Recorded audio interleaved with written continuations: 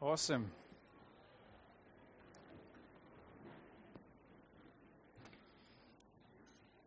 Well, if you're new and visiting, my name is Brendan, one of the pastors here. And it's so good to be at church and be part of a family, isn't it? I don't know what your experience of church is like, but church is a family. In families, you'll notice, like this morning, things don't always go to plan. We were hoping to do communion this morning. It didn't go to plan, but isn't that a beautiful part of family? Things don't always go to plan in families, and yet we still carry on loving each other, being together, enjoying being together.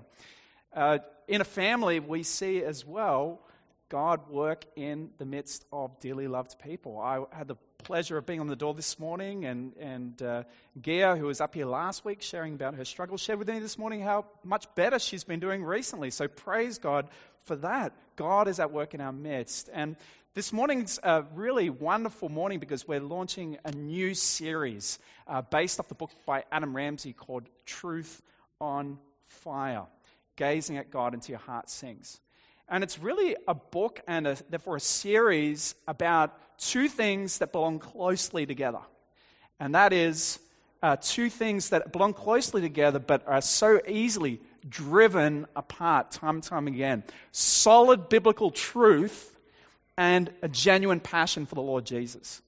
Two things that belong together. And at times it can almost feel like there's a profound divide between these two things in our city.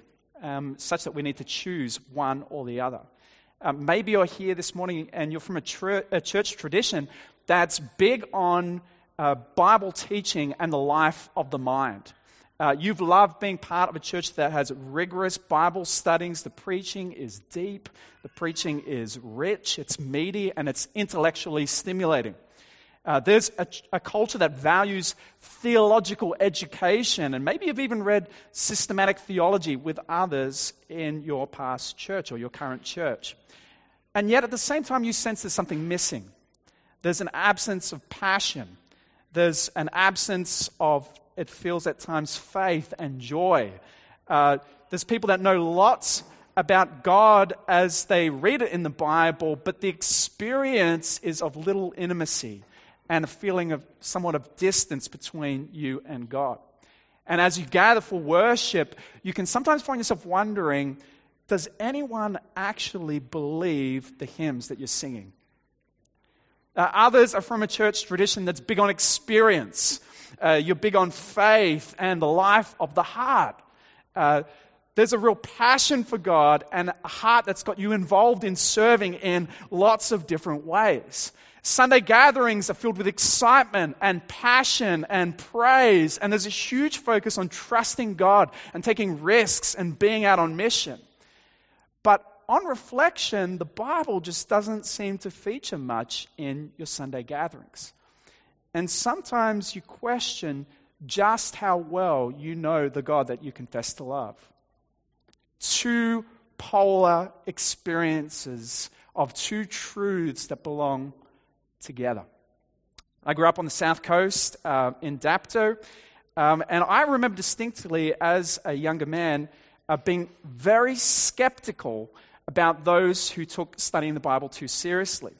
I was raised in evangelical churches, and yet where I grew up there was a culture of cynicism about theological study. Large Bible colleges where I grew up had a reputation of being sausage factories, just producing the same kind of person out time and time again. The chosen frozen, sometimes known as. Real faith, from my perspective, was passionate worship. It was being on mission, and it was loving and serving the poor. And yet I've come to understand over the years is that what I missed is that you can't actually love God without knowing Him first. You see, we're a church that believes the Bible and passion, the mind and the heart, truth and fire belong together. And we believe that not just because it's our idea, but because that's what Jesus taught. Jesus says in Matthew chapter 22, verse 37, the following.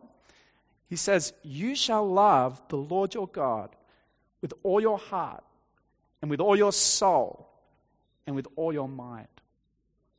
We've got to love Him with everything, church, heart and mind included. I love what Adam Ramsey says. He puts it so well. He says, a sharp mind with a cold heart is just as much a fail as a heart radically on fire about nonsense. Isn't that true? A sharp mind, cold heart, no different from being on fire, but about absolute nonsense. We need both together. And church, that's what this series is about. Now, can I ask you a question as we kick off? How on fire is the truth of God's word in your life? Maybe you're here today and you distinctly are aware that it ain't on fire for you. And it's the funny thing about holidays. It leads to a slower pace of life in many ways with more time, but it doesn't necessarily correspond to a growth in our heart for God. It's often dulled at this time. We find ourselves distracted by holidays, distracted by sport, distracted by relaxation, distracted by a loss of routine, and nibbling at the table of the world instead of drinking deeply of God. And so for the next six weeks, if that's your experience, if you're coming with a heart dulled, we're going to just be trying to fan a flame, a heart of love for God's word as a church. We're going to try and fan truth on fire in our hearts, not by giving you a list of things to do, but by just stopping and staring at the God that is revealed to us in and through our Lord Jesus. Each week we're going to stop and we're going to stare at a different aspect of what is God is like, and we're going to stare until our hearts begin to sing.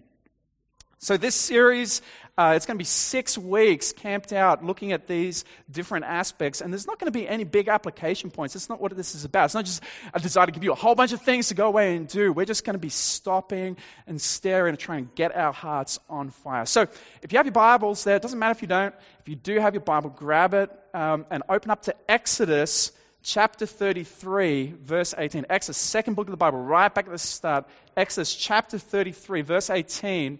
And I'm gonna read to us and then pray as we begin our message this morning. Exodus chapter 33, right at the start of the Bible, verse 18. Let's read this word. This is the word of God to us this morning. Moses said, "Please, show me your glory." And he said, "I will make all my goodness pass before you, and will proclaim before you my name, the Lord. And I will be gracious to whom I will be gracious, and will show mercy on whom I will show mercy. But," he said, "you cannot see my face, for man shall not see me and live."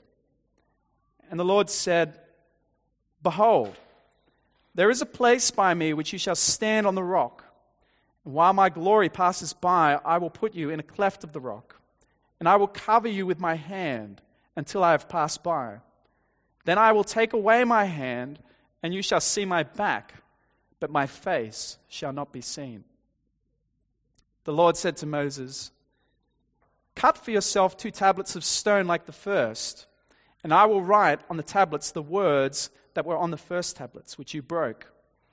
Be ready by the morning and come up in the morning to Mount Sinai and present yourself there to me on the top of the mountain. No one shall come up with you, and let no one be seen throughout all the mountain. Let no flocks or herds graze opposite the mountain." So Moses cut 2 tablets of stone like the first, and he rose early in the morning and went up on Mount Sinai, as the Lord had commanded him, and took in his hand 2 tablets of stone. The Lord descended in the cloud and stood with him there, and proclaimed the name of the Lord.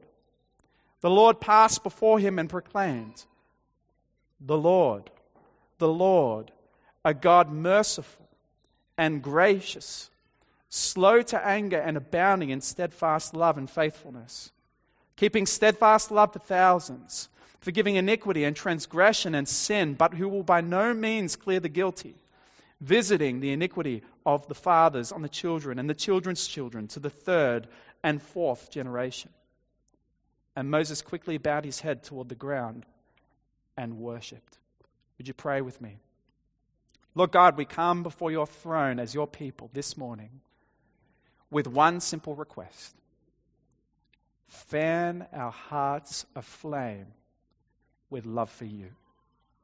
Help us see Christ, we pray. In Jesus' name, amen. Well, friends, we live in a culture that is incredibly self-centered.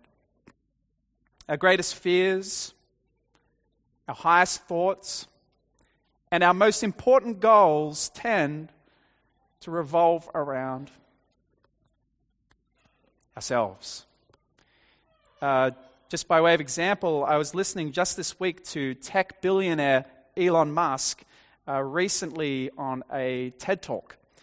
And he was asked by his interviewer why he wants to try and establish Mars as a human colony for 1 million people by 2050. And what he said, I found it really interesting. He said the following: there have to be reasons that get you up in the morning and make you want to live.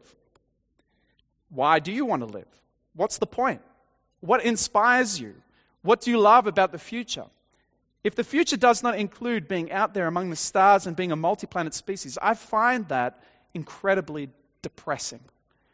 The value of beauty and inspiration is very much underrated, no question. But I want to be clear. I'm not trying to be anyone's savior. I'm just trying to think about the future and not be sad.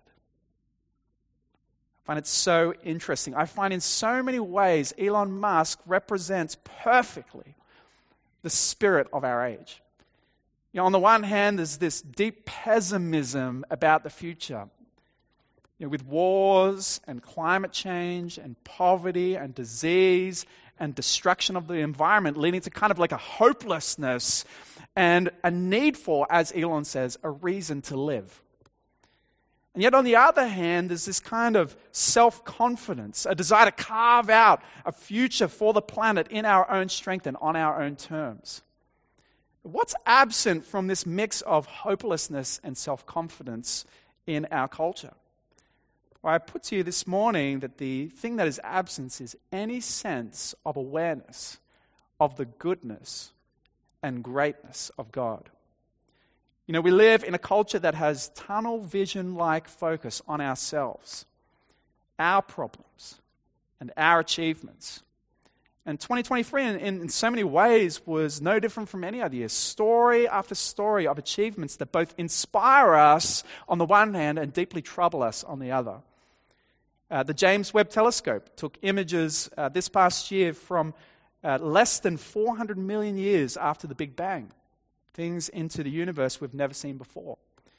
2023 was the year of artificial intelligence. Artificial intelligence can now write your assignments for uni or for school. Isn't that amazing? It can answer complex questions. It can monitor shoplifters at Woolworths, but it can also take your job. And it can also lead to waging wars on other countries. And all these stories and all these achievements deeply affect not only the way we imagine the world around us, but the way we imagine God as well. On one level, we can be so focused with ourselves and distracted by entertainment and media and news and travel and activities and achievements that we rarely think about God deeply anymore. And on another level, we can be so surrounded by this deep cultural anxiety that the universe is so vast and yet feels so cold and out of control that any hope we have for progress and good falls on us. And the fruit is that when we do think about God, we remake God in our own image. If there is a God out there, he must just be a better version of us and exist for us to make us comfortable, to make us happy. And J.I. Packer summarizes it so well from his book, Knowing God. He says it this way. He says, the Christian's instincts of trust and worship are stimulated very powerfully by knowledge of the greatness of God. But this is knowledge which Christians today largely lack. And that is one reason why our faith is so feeble and our worship so flabby. We are modern people, and modern people, though they cherish great thoughts of themselves, have as a rule small thoughts of God. I don't think I could say it any better. great thoughts of ourselves, small thoughts about God. Well, today at the start of 2024, we're just going to stop and stare about the God who is greater than anything we can imagine. If you're taking notes this morning for our first message in this series of Truth on Fire, I've entitled, God is Other. God is not like us. He is other. We've got 3 points, but we're going to be spending most of the time on point 1. So it's not a 2-hour sermon. Don't freak out, when we start, racking up some time on point number 1, and then 2 are smaller points that follow. But as is the case with this whole series, the aim really of today is to rekindle kind of childlike wonder for who God is, and the God in particular that is not like us. Well, let's dive into point number 1 for this morning, which I've entitled, When God Proclaimed His Name. When God proclaimed His name. See, our main passage today, it's one of the most important passages in the whole of the Old Testament. God had rescued His people from slavery in Egypt through Moses. He had generously entered into this special relationship with them and was just running down the details with Moses when God was hugely betrayed by His own people. You may well be familiar with the story. Moses comes down from the mountain with these 2 tablets of stone, some of the terms of their relationship with God, and sees this massive party taking place amongst God's people. And there's these 2 idols, these 2 golden calves they've constructed for themselves, and they are worshiping them, and they are partying together. Just after having entered a relationship with God, they've betrayed Him already. Moses is furious. He's so mad, he smashes those stone tablets into pieces. And he grinds up the idols into dust, and he makes the people drink the idols to desecrate them. And then Moses turns to God and he pleads with God to forgive his people. And God does. And then he pleads with God not to abandon them, but to dwell with them. And God says He will. And finally, he seems to plead with God for a sign that God really is going to be with them. And that's when we get to our passage. Read with me again, verse 18 of our passage. Moses said, "Please, show me your glory." It's one of those words we use all the time, isn't it? Glory. But what does it actually mean? Well, today if we say, He received all the glory for His performance, we mean He received all the honor and praise, right? Or if we say a building has been transformed back to its former glory, we mean it's been transformed back to something that looks magnificent and beautiful and wonderful in stature. The word Moses uses here has its origin in the word for heaviness, weight, mass. From a time when people used to carry all their possessions around with them. And therefore a person that had lots of possessions, who was wealthy, who was powerful, who was honorable, would be a weighty person. They would be a glorious person. Moses is saying, therefore, to God, show me your power. Show me your authority. Show me your praiseworthiness. Show me your glory. And in the following passage, God outlines several aspects of what He is like, things that make Him glorious and qualities that make Him completely different from us. And the first is that He's good. Verse 19, He says, in response to revealing His glory, "I will make all my goodness pass before you." When Moses asks to see God's glory, God says He'll reveal what? His goodness. See, God's power, God's authority, God's praiseworthiness is most clearly seen in His goodness, that He is good. You see, at His core, God is in fact a loving relationship, a Father who loves His Son through the Holy Spirit. That is who He is. That is how God is love. He is a loving relationship. As we begin, it's probably worth pausing and stopping to consider, is that how you think about God? That at His very core, at His very essence, is overwhelming goodness. But secondly, not just that, he reveals that he is completely self-determined and self-sufficient as well. Read with me again, verse 19. He says this, he says, I'll make all my goodness pass before you and will proclaim before you my name, the Lord. You see, when God says he will proclaim his name, it's not actually like I would do. It's not like me weirdly going, Brendan, before you. That would be strange, wouldn't it? My parents just happened to like the name Brendan, and so they called me Brendan. But names in the Bible, it means something completely different. Names in the Bible signify not just something someone likes, but it signifies someone's character. It signifies not what they like, but what they are like, their personality. And so when we read in the Bible the word the Lord, it's actually, when it's in those lowercase, the uppercase, written Lord, it's a respectful way of translating God's personal name in the Bible, which is Yahweh. So Yahweh is a name based on the verb to be in Hebrew, the word I am. And Yahweh translates as something like, I am who I am, or I will be who I will be. It signifies that God is a God who is completely self-determined and completely self-sufficient. See, God is the creator and sustainer of everything that exists in this vast universe, and it is vast. I was reading this week that the known universe is approximately 94 billion light years across. And by the known universe, it simply means the edge of the map as we can see it. Just to put that in perspective about how big that is, if you tried driving across the universe at 100 kilometers an hour, you would take 35 million times the current age of the universe to do it.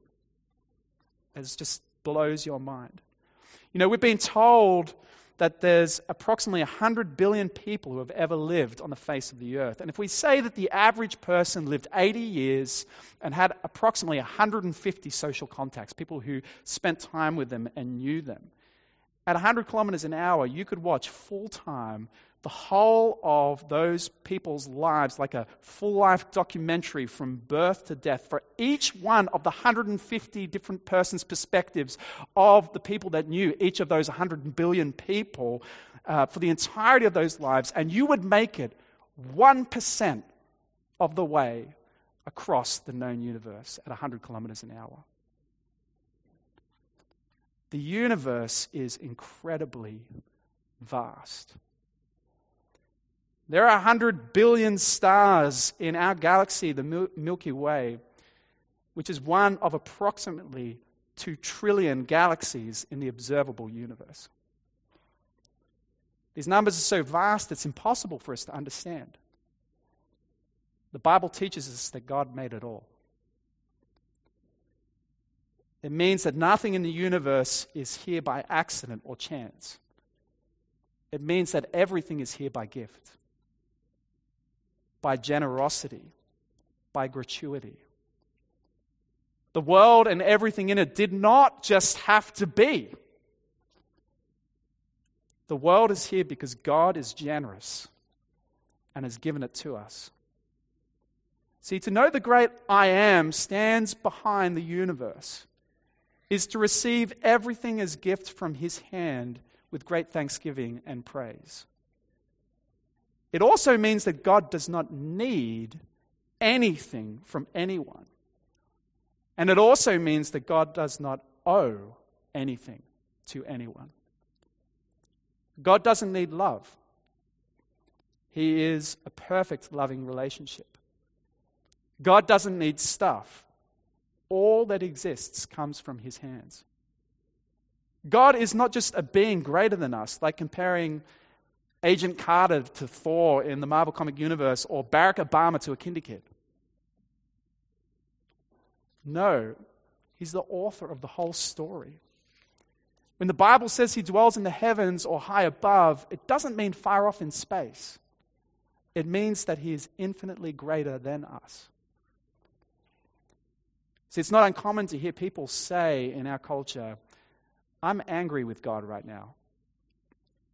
And I understand that there's real pain in this world. It's broken. They're hard questions.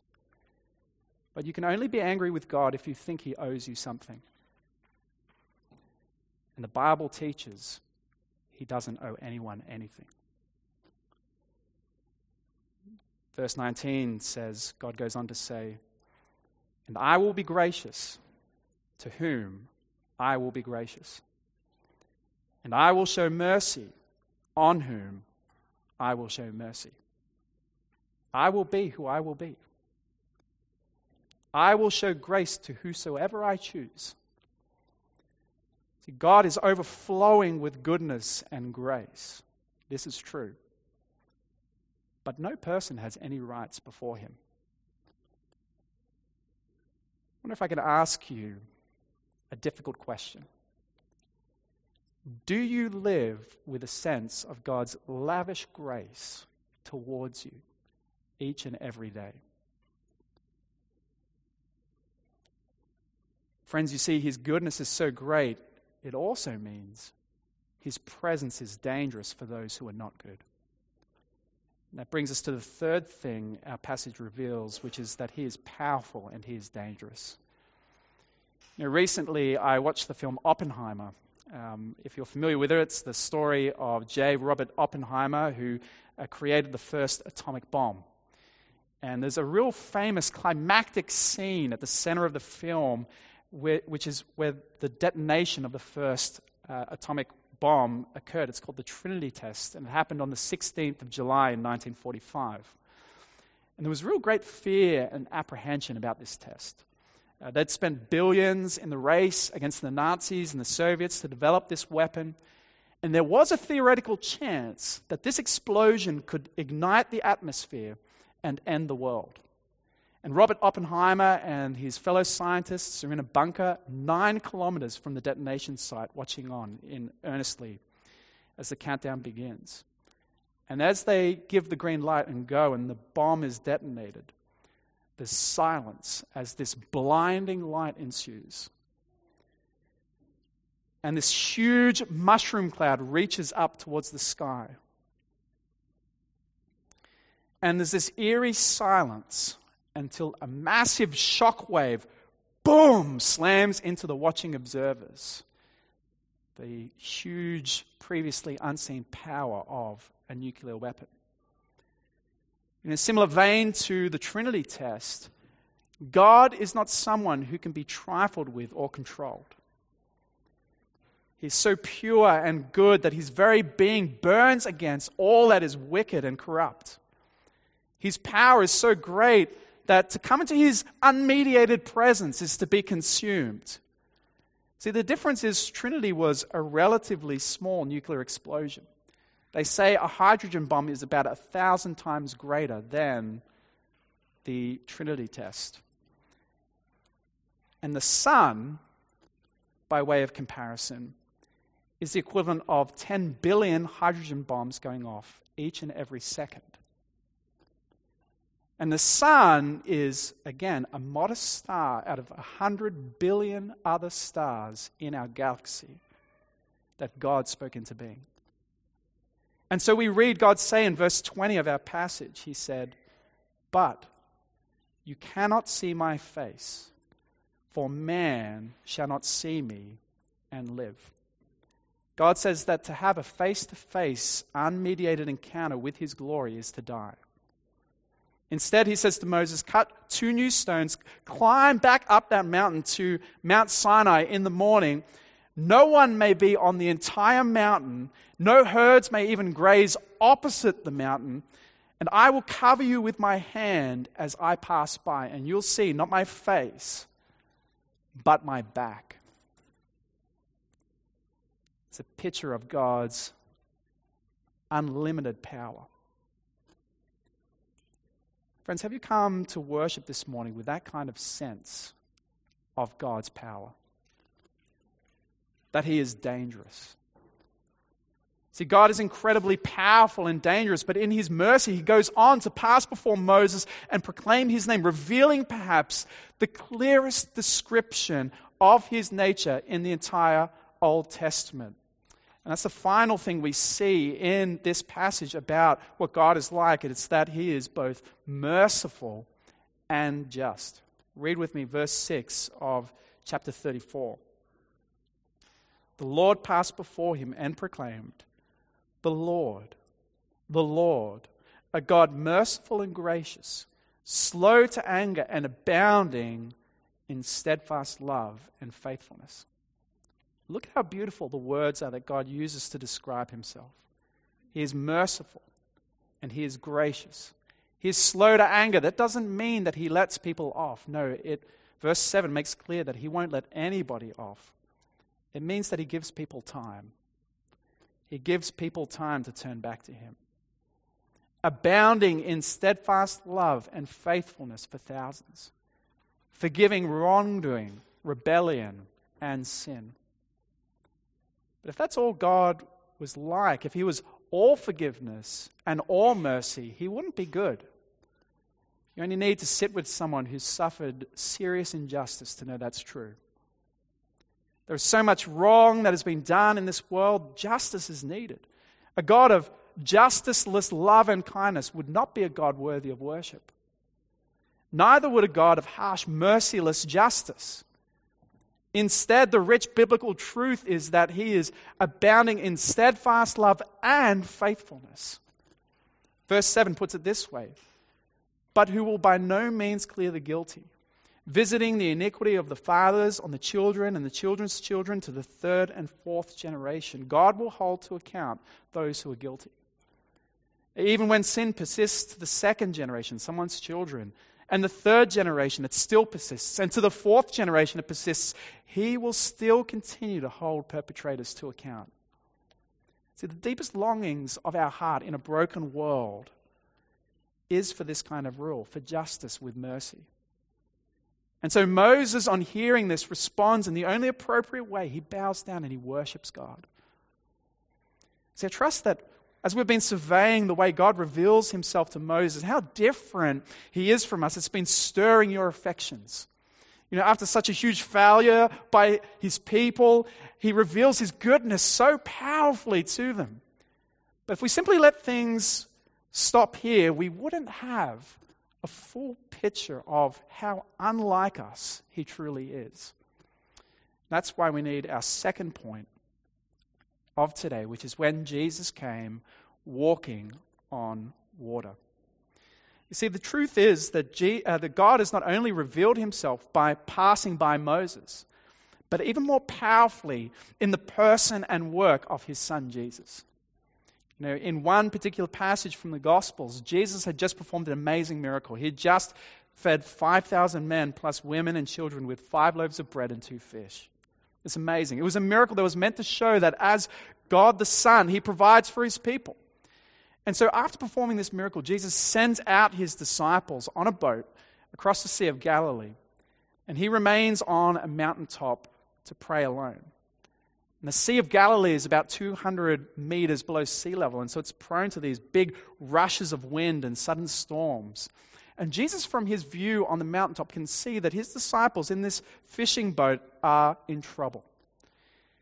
And so Jesus sets out to see them in the fourth watch of the night. That's somewhere between 3 a.m. and 6 a.m., the early hours of the morning. We read the following in Mark chapter 6, verse 47. Jesus says, or the Word of God says, "And when evening came, the boat was out on the sea, and he was alone on the land. And he saw that they were making headway painfully, for the wind was against them. And about the fourth watch of the night, he came to them, walking on the sea. He meant to pass by them." Jesus came out to his disciples, but what does it mean that he meant to pass by them? Does it mean that he meant to avoid them, to beat them to the other side without them knowing? No, this is the exact same language used in Exodus 33. He meant to pass them by and reveal to them his glory. In Job chapter 9, verse 8, it says, "God who alone stretched out the heavens and trampled the waves of the sea." Jesus in compassion is walking on the seas out to his disciples to show them that he is God. See, the greatest miracle the world has ever seen is the one we just celebrated at Christmas. that the eternal Son of God, who made stars trillions of times the size of this earth, would become a tiny, helpless baby born into squalor in first century Palestine. Two things that have no place belonging together. Power that formed vast galaxies and helpless baby. That God eternal would forever become flesh like us.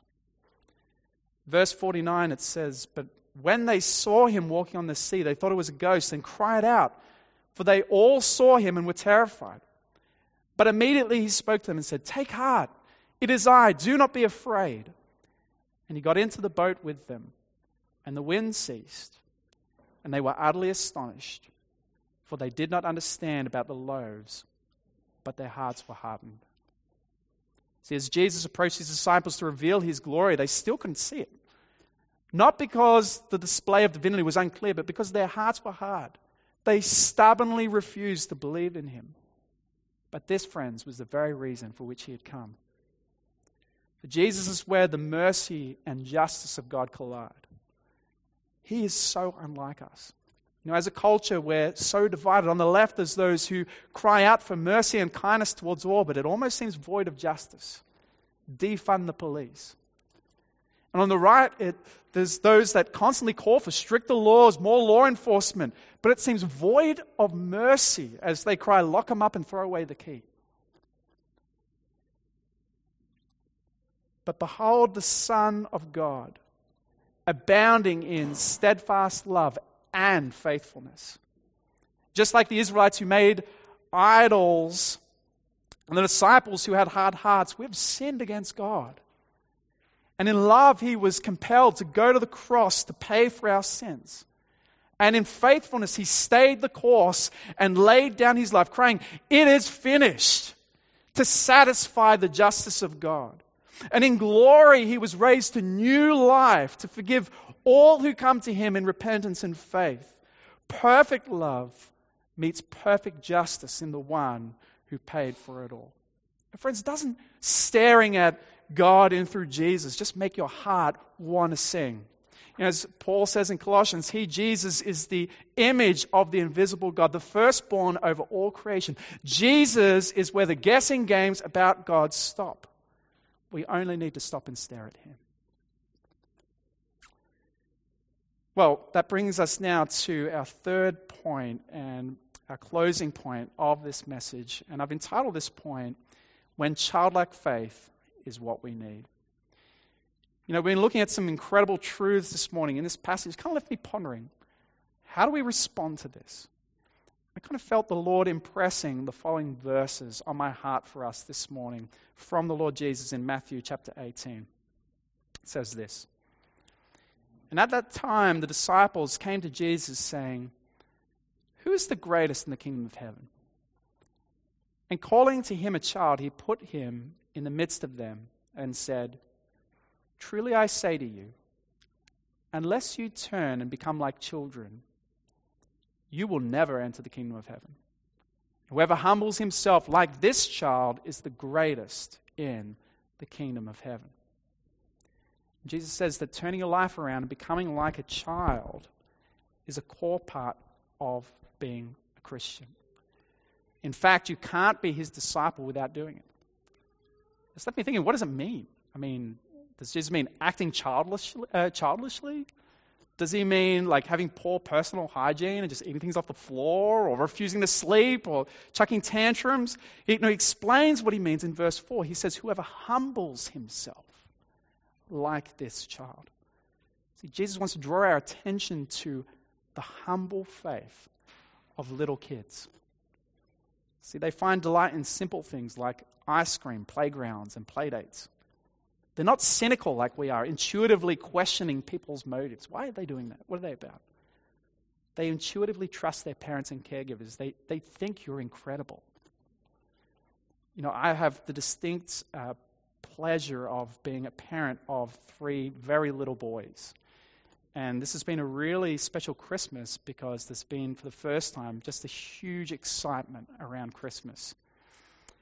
Overwhelming joy on several occasions. My son Isaac, the middle child, loves 3 things: dinosaurs, trucks, and Paw Patrol.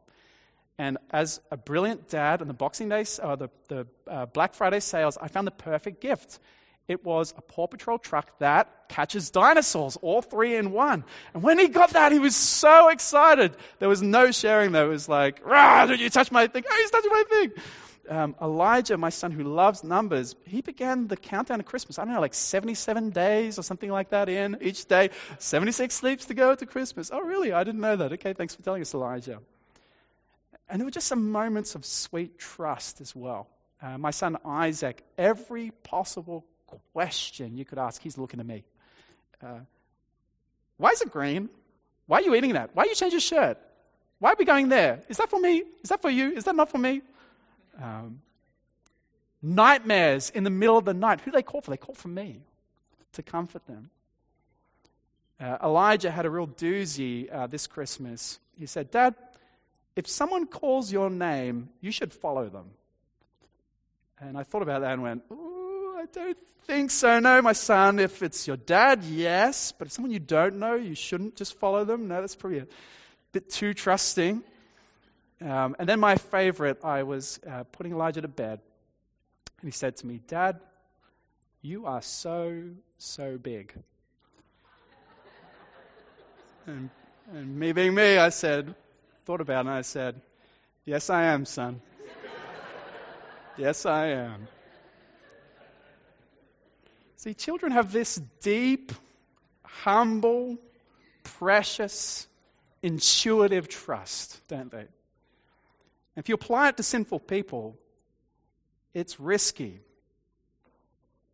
But if applied to God Almighty, it's precious. Let's start this year asking God to grow us in childlike trust of Him. Let's reject our cultures preoccupied with great thoughts about us. Instead, let's run to our Father in heaven who's gloriously different from us and keep staring into our hearts sing. Would you pray with me? Lord God, we come before your throne. I confess this morning that my thoughts are so often not of you, but of me. My thoughts of you are often not the thoughts of the great God who made all things, but of a little God who's more like me. Lord God, as your people this morning, we ask, would you help us trust you? Would you help us look to you? And would you give us a deep confidence that you are just like your Son, our Lord Jesus, who is willing to lay it all down, such as his great love for us. I pray in Jesus' name. Amen. Those of us stand and sing in response to childlike faith as walking